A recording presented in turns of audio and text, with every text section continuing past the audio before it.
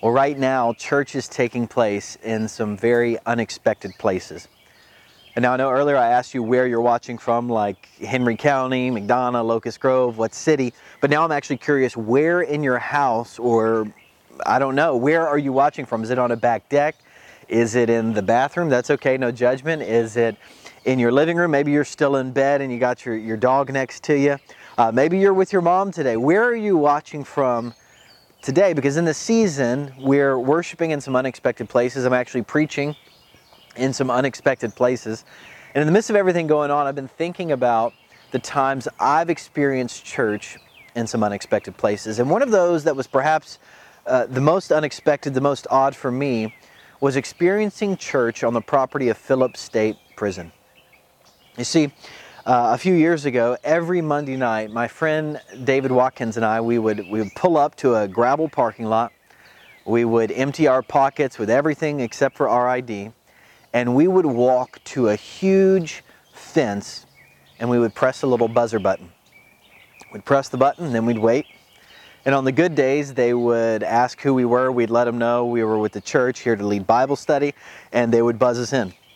So then we'd go in, we'd go to the guard station, then the guard station would put us through a metal detector, they would check our ID to a name on the list, and then finally they would let us go back to the laundry room where there were about 15 washers and dryers making a ton of noise. Now this wasn't like ambient noise like the birds right now. I mean, this is just full-on laundromat noise, people doing laundry, and there we sat at a table with about 5 other guys each week doing Bible study.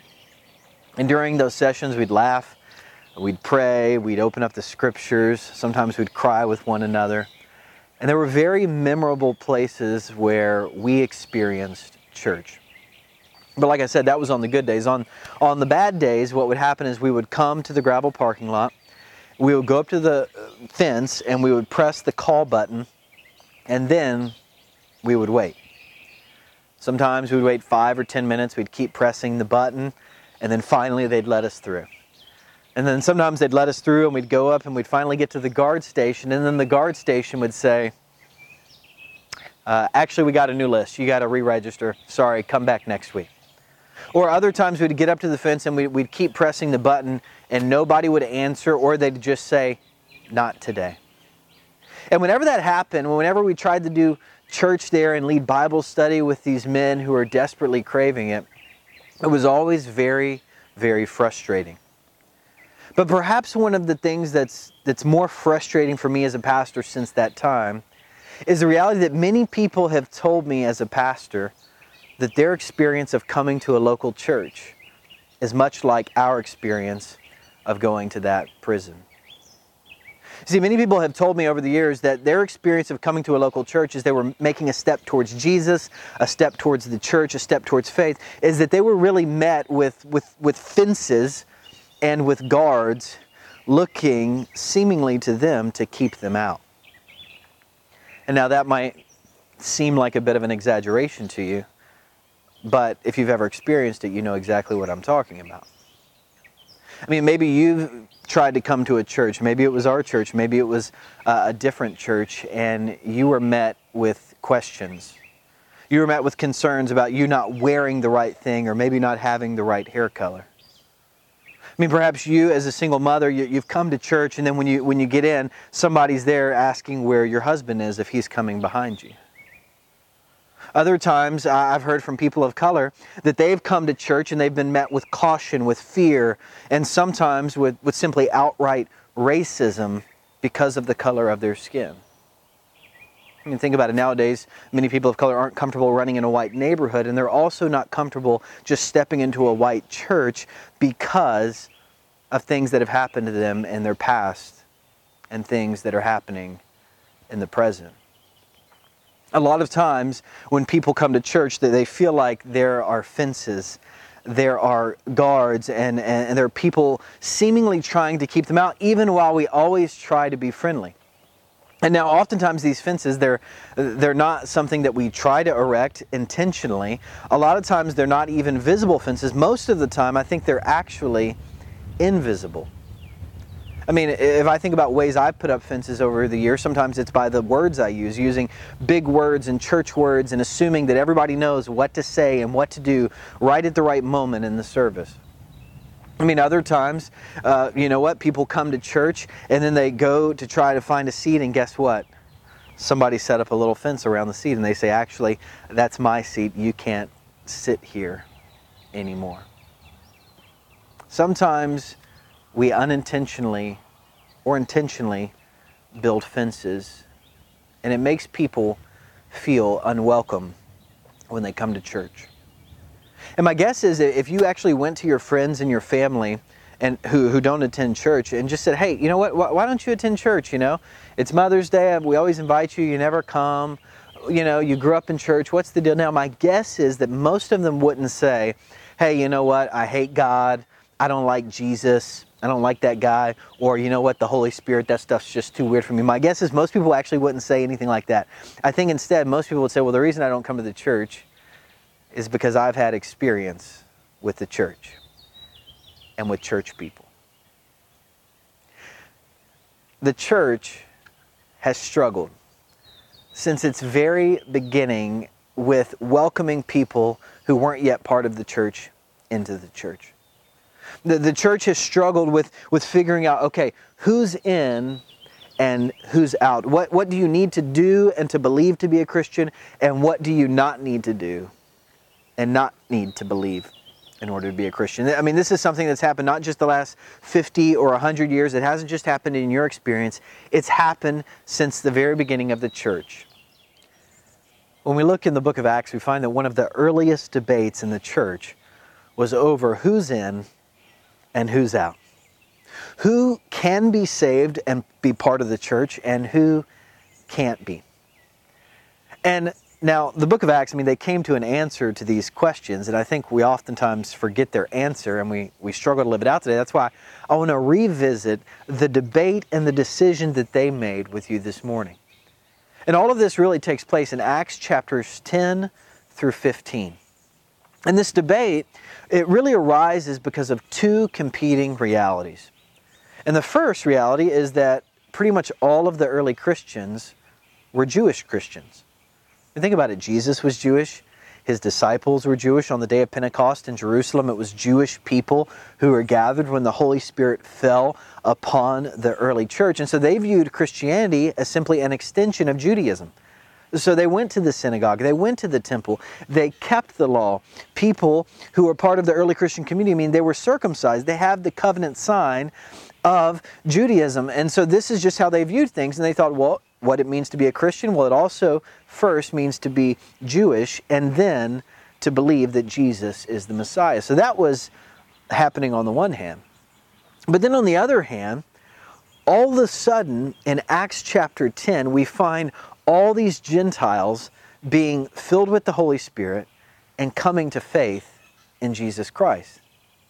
I mean, if you look in Acts chapter 10, I encourage you to read it later today. I mean, Peter has this wild vision where he basically concludes that God is telling him that Jews and Gentiles are to be part of the church. And so he preaches, he says, look, Jesus is Lord of all. Jesus healed all types of people in need, and Jesus has the ability to forgive all who believe in him.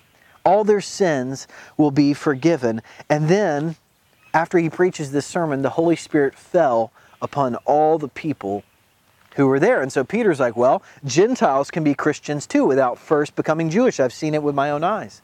God is confirming this with signs, but then the controversy came when word got back to some of the church leaders that this was happening. And these church leaders say, no. Basically, they said, look, there's a fence here. You can't just come in the church without first being Jewish, without first being circumcised and being part of this community. And Peter and them were like, no, actually things are different now. God is doing something new. And so they began to have this debate. Who's in? Who's out? Who can be saved? Who can't be saved? And they solved it with, you may have guessed it, one of the very first church business meetings.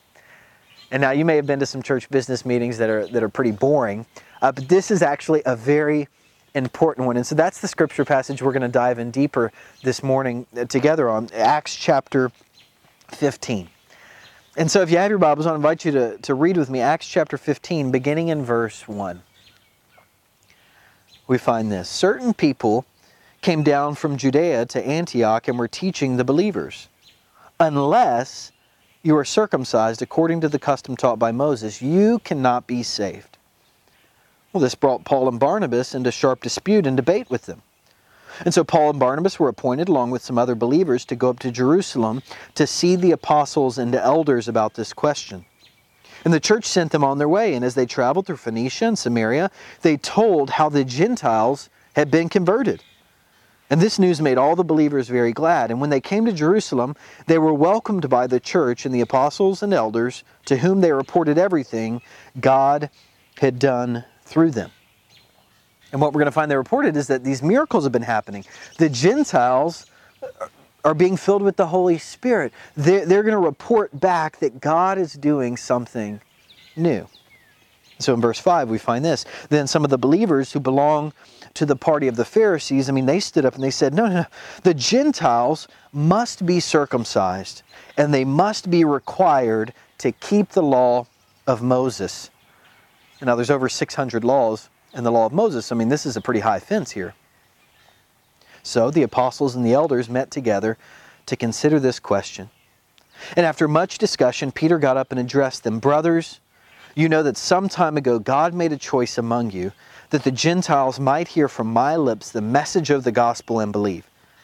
God, who knows the heart, showed that He accepted them by giving the Holy Spirit to them just as He did to us.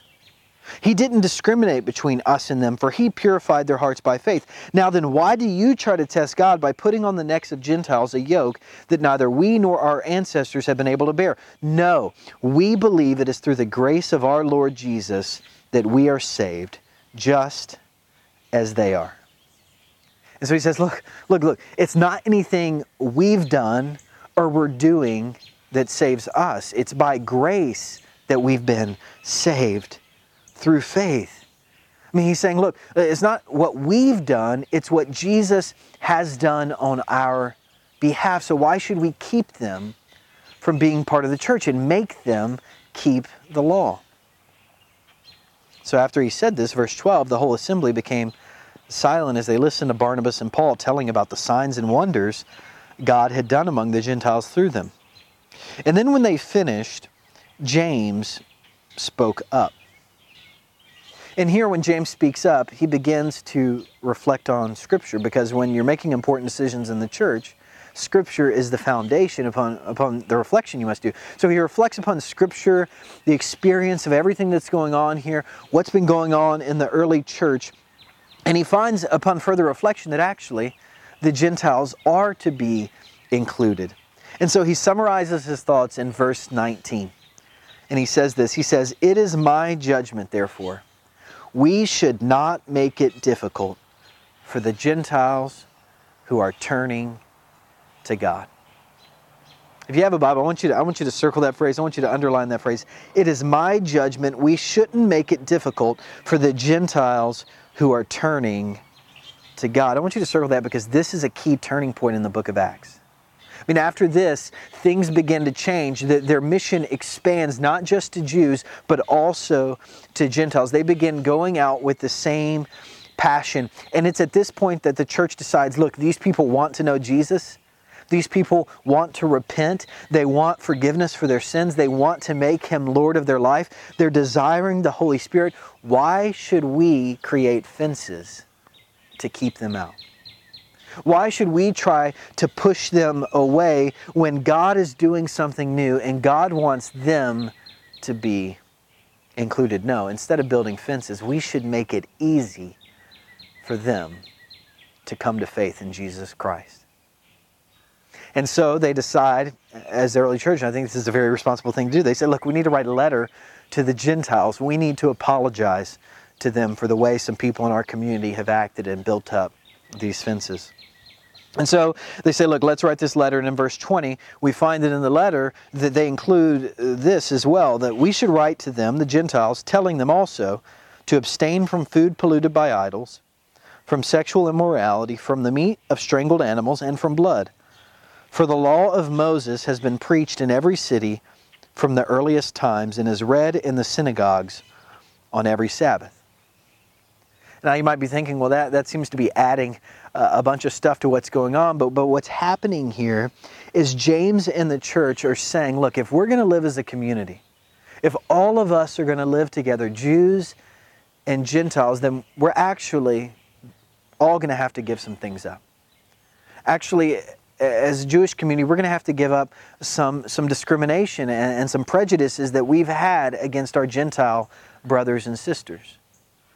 And then the Gentiles, they're saying to them, look, if you're going to be part of our community and have table fellowship with fellow Jews, like you can't be doing all these things like eating food that's been sacrificed to idols. You have to be willing to give up some of these things so that we can live peacefully together. Look, we're going to have to submit to one another in love on these issues that aren't surrounding the core of salvation. And so in the early church, they began doing that. They began living together. They began loving together. They began reaching out together to people far and wide, to Jews, to Gentiles, to all nations. And guess what happened as they did that? As they reached out in love, all types of people began coming to faith and coming to be a part of the church. There were young people, old people, men, women, uneducated, educated, rich, and poor. People from all different backgrounds came to be part of the church. And over time, as all these different people came to faith in Jesus Christ, you may can guess what happened. Over time, these different people began to build little fences of their own.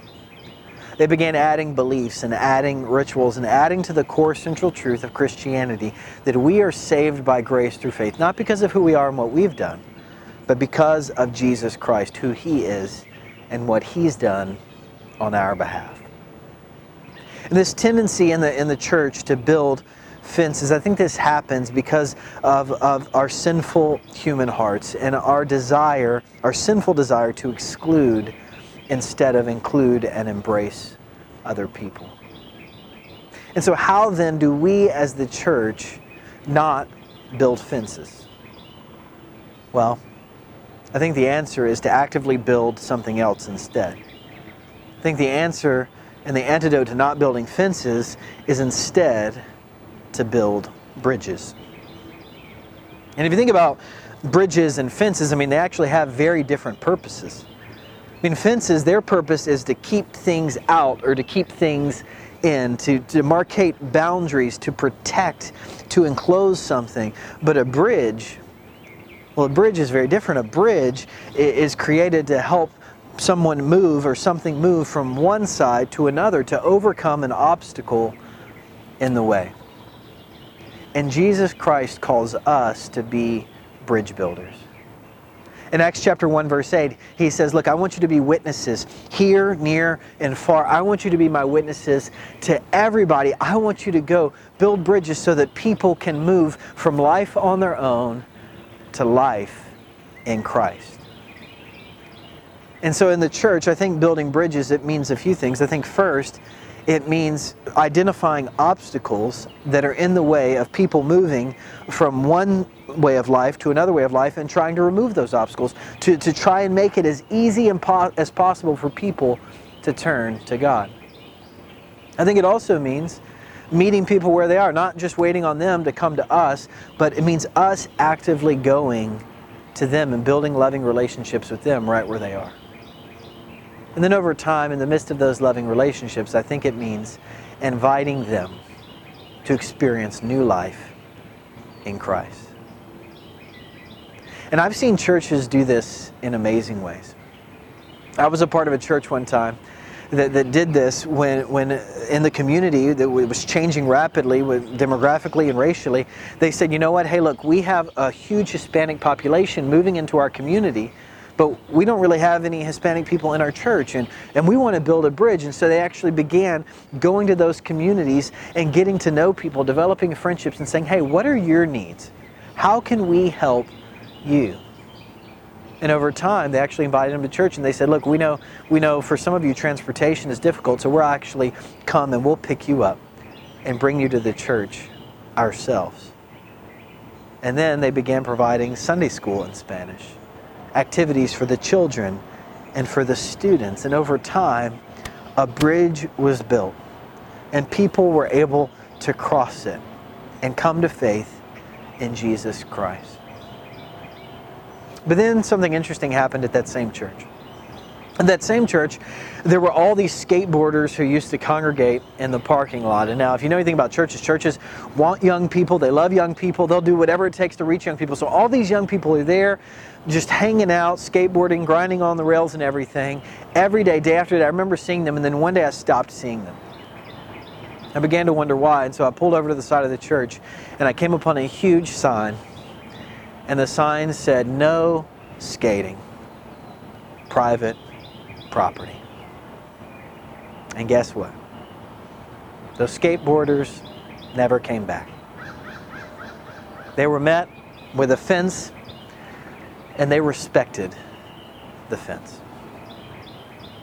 So this morning, the question I want to leave you with is this: what are you building? Are you building fences? Are you building bridges? And how, perhaps, could you build a bridge today? Let's pray. Almighty God, we thank you that your love and your kingdom is for all people. We thank you that you sent your Son Jesus to die for all of us. He has forgiven all of our sins, and He wants all to come to know Him and to be saved. And so, God, we thank you for that gift of salvation. And we pray that you would help us share that gift with everybody. People who don't look like us, people who don't act like us, people who don't believe like us. God, help us to be bridge builders so that all the world might know your great love. We ask all these things in the name of your Son, Jesus. Amen.